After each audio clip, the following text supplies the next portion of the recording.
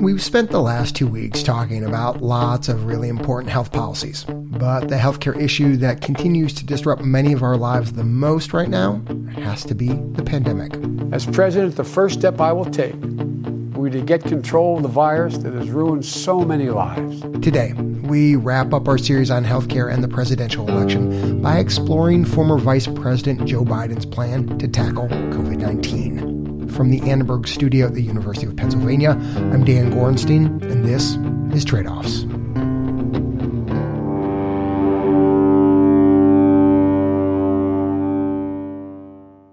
So let's begin with the most important issue right now, the coronavirus, and what you would do as president in the face of it.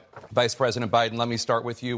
Joe Biden unveiled his COVID-19 plan when he was running for the Democratic nomination this spring. There are three pieces to this. First of all, and he talked about it when he accepted that nomination in August. If I'm your president, on day one, we'll implement the national strategy I've been laying out since March. Today, we've got another 3-act play for y'all, each featuring a different expert breaking down part of Biden's plan. Act 1, testing. We'll develop and deploy rapid tests with results available immediately. I'm Brooke Nichols. I'm an assistant professor at the Boston University School of Public Health, and I am an infectious disease mathematical modeler and a health economist.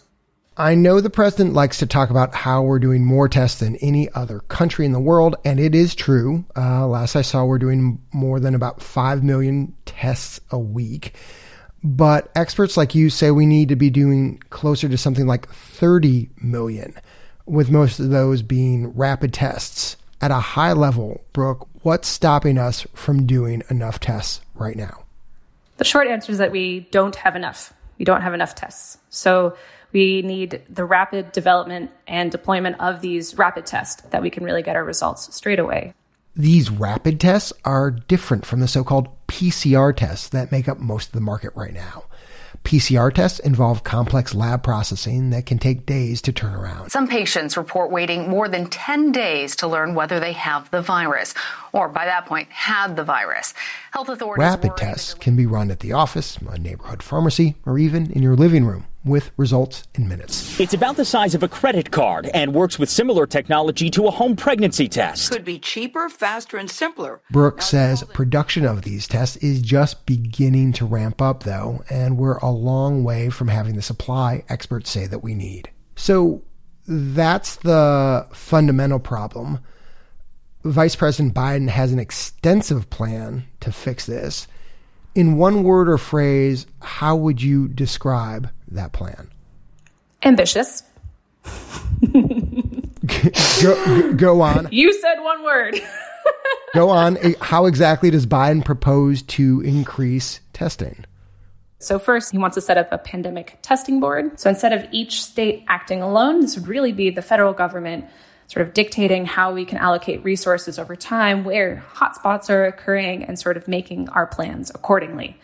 He wants to double the number of drive-through testing sites. And then finally, the sort of the critical piece of all of this is the development and deployment of rapid tests that will give you an immediate test result.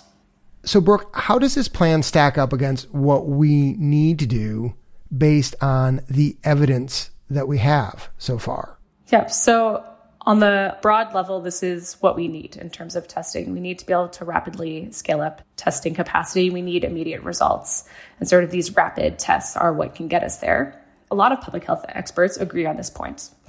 The other side of the coin is that there's concern that these tests are less precise, so they won't give you the correct answer as often. But let's say we can only do 5 million a week, and let's say 4.8 million are correct.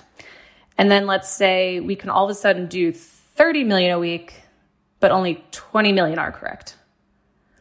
We still have more people with that correct result. So even though like the proportion that's correct is lower, we still have a greater absolute number of people that have that correct result and can act on it.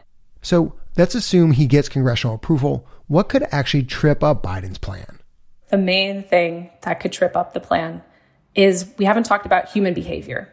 So A, there needs to be uptake. People need to use them.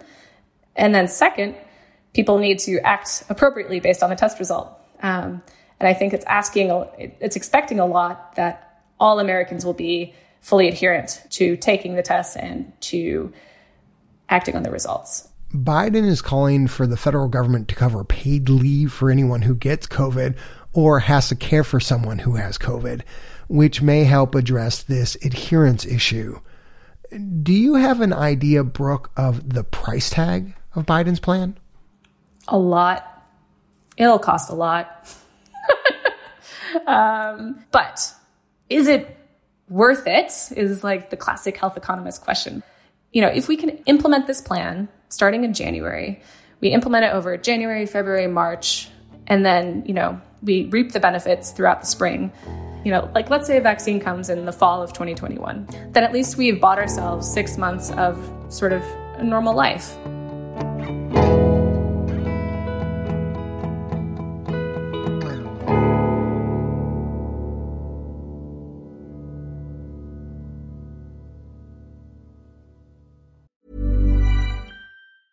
Mother's Day is around the corner. Find the perfect gift for the mom in your life with a stunning piece of jewelry from Blue Nile. From timeless pearls to dazzling gemstones, Blue Nile has something she'll adore. Need it fast? Most items can ship overnight. Plus, enjoy guaranteed free shipping and returns. Don't miss our special Mother's Day deals. Save big on the season's most beautiful trends. For a limited time, get up to 50% off by going to BlueNile.com.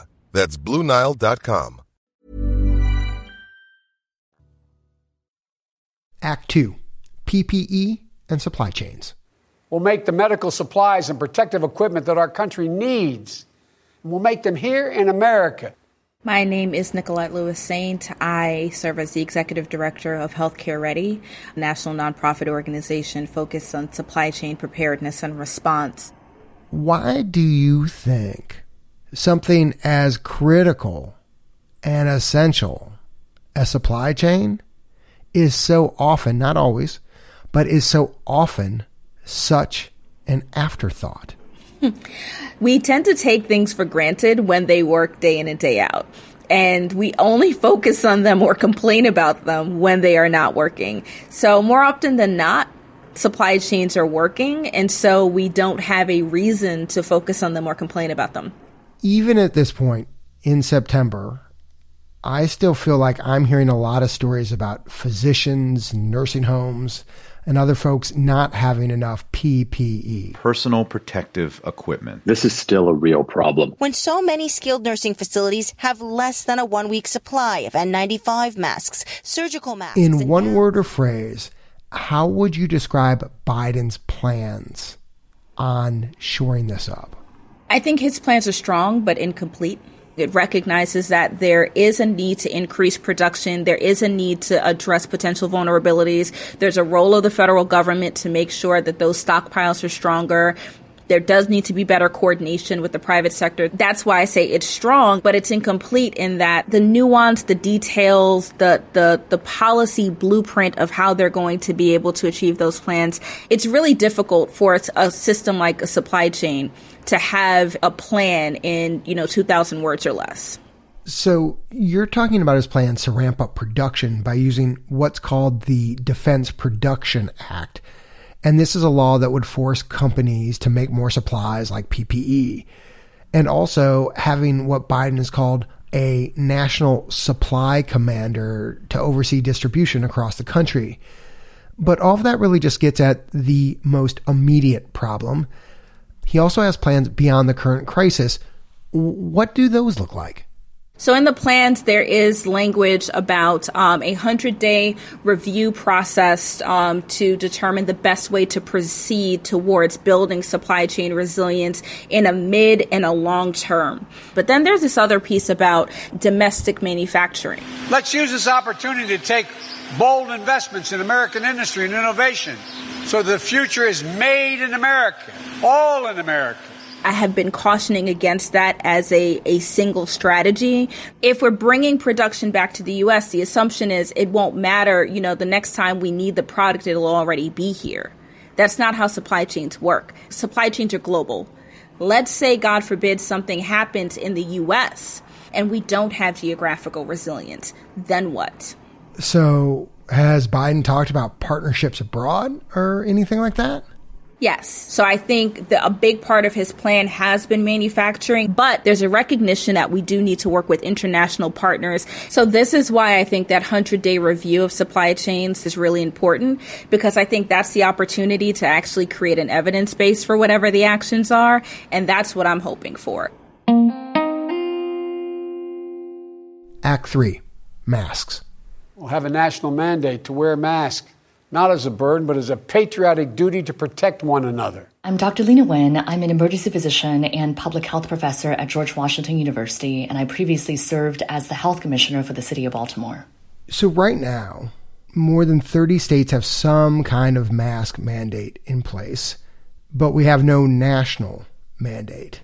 President Trump is opposed to the concept. In one word or phrase, what does Vice President Joe Biden want to do here? One phrase would be that he wants to have a national strategy, of which a national mask mandate is a critical part. So, Lena, Biden has said he would, quote, do everything possible to require people to wear a mask in public. But how would he actually implement this mandate? There are different ways of getting to a mask mandate as the U.S. There could be a top-down federal approach. Wouldn't you use your federal leverage to mandate that, though? Yes.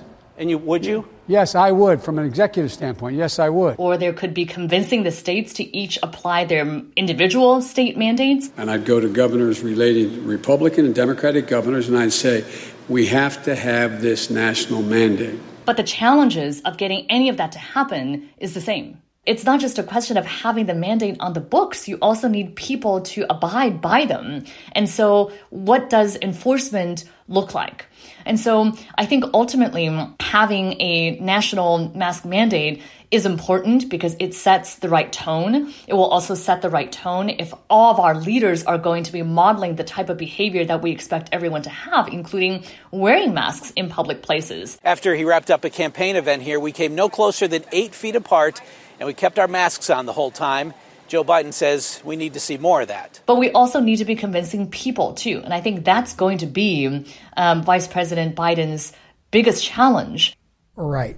Because even though we know from evidence that mask wearing and mask mandates in many places have been effective, we also know that about 40% of people who aren't wearing masks say it's because it's their right as an American. Lena, big picture here. What do you like about Vice President Biden's plan, and what worries you?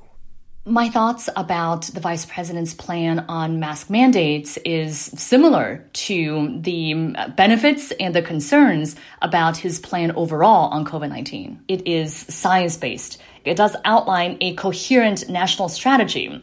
The problem is that national strategy would work if it's applied today. We just don't know what's going to happen between now and January. And the big question that's going to face Vice President Biden if he were to become president in January is how is he going to regain the trust of the American public? Ultimately, public health depends on public trust. There's a lot at stake in this election when it comes to health policy, from COVID-19 to the price of prescription drugs to the future of the Affordable Care Act. We hope this series helps you better understand the candidates' positions. You can find all of our reporting, including a detailed breakdown of Trump's record and Biden's plans, on our website, tradeoffs.org/Trump Biden. I'm Dan Gorenstein, and this is Trade-Offs.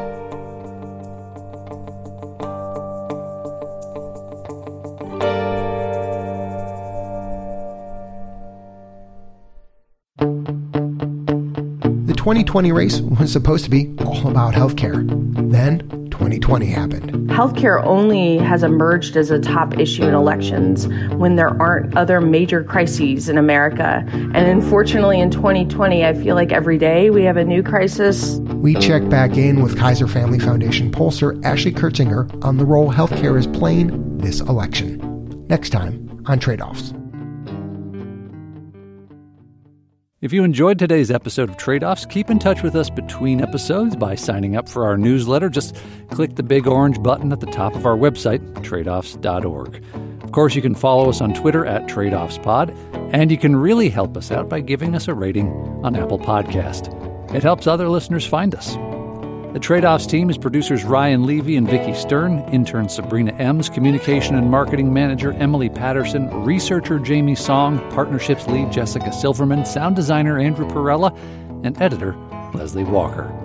The Trade-Offs theme song was composed by Ty Sitterman with additional music from Blue Dot Sessions. Additional thanks to Christina Silcox, Glenn Cohen, Aaron Fox, Sandro Galea, Cheryl Healton, Willie Shee, Alina Solganikoff, Maya Manian, Rachel Sachs, Waleed Jalad, and the Trade-Offs Advisory Board. Trade-Offs is supported in part by the California Healthcare Foundation and Arnold Ventures. Additional support from the Leonard Davis Institute of Health Economics and the Center for Public Health Initiatives at the University of Pennsylvania. The views expressed in this episode are those of the individuals and not those of Trade-Off staff, advisors, or funders.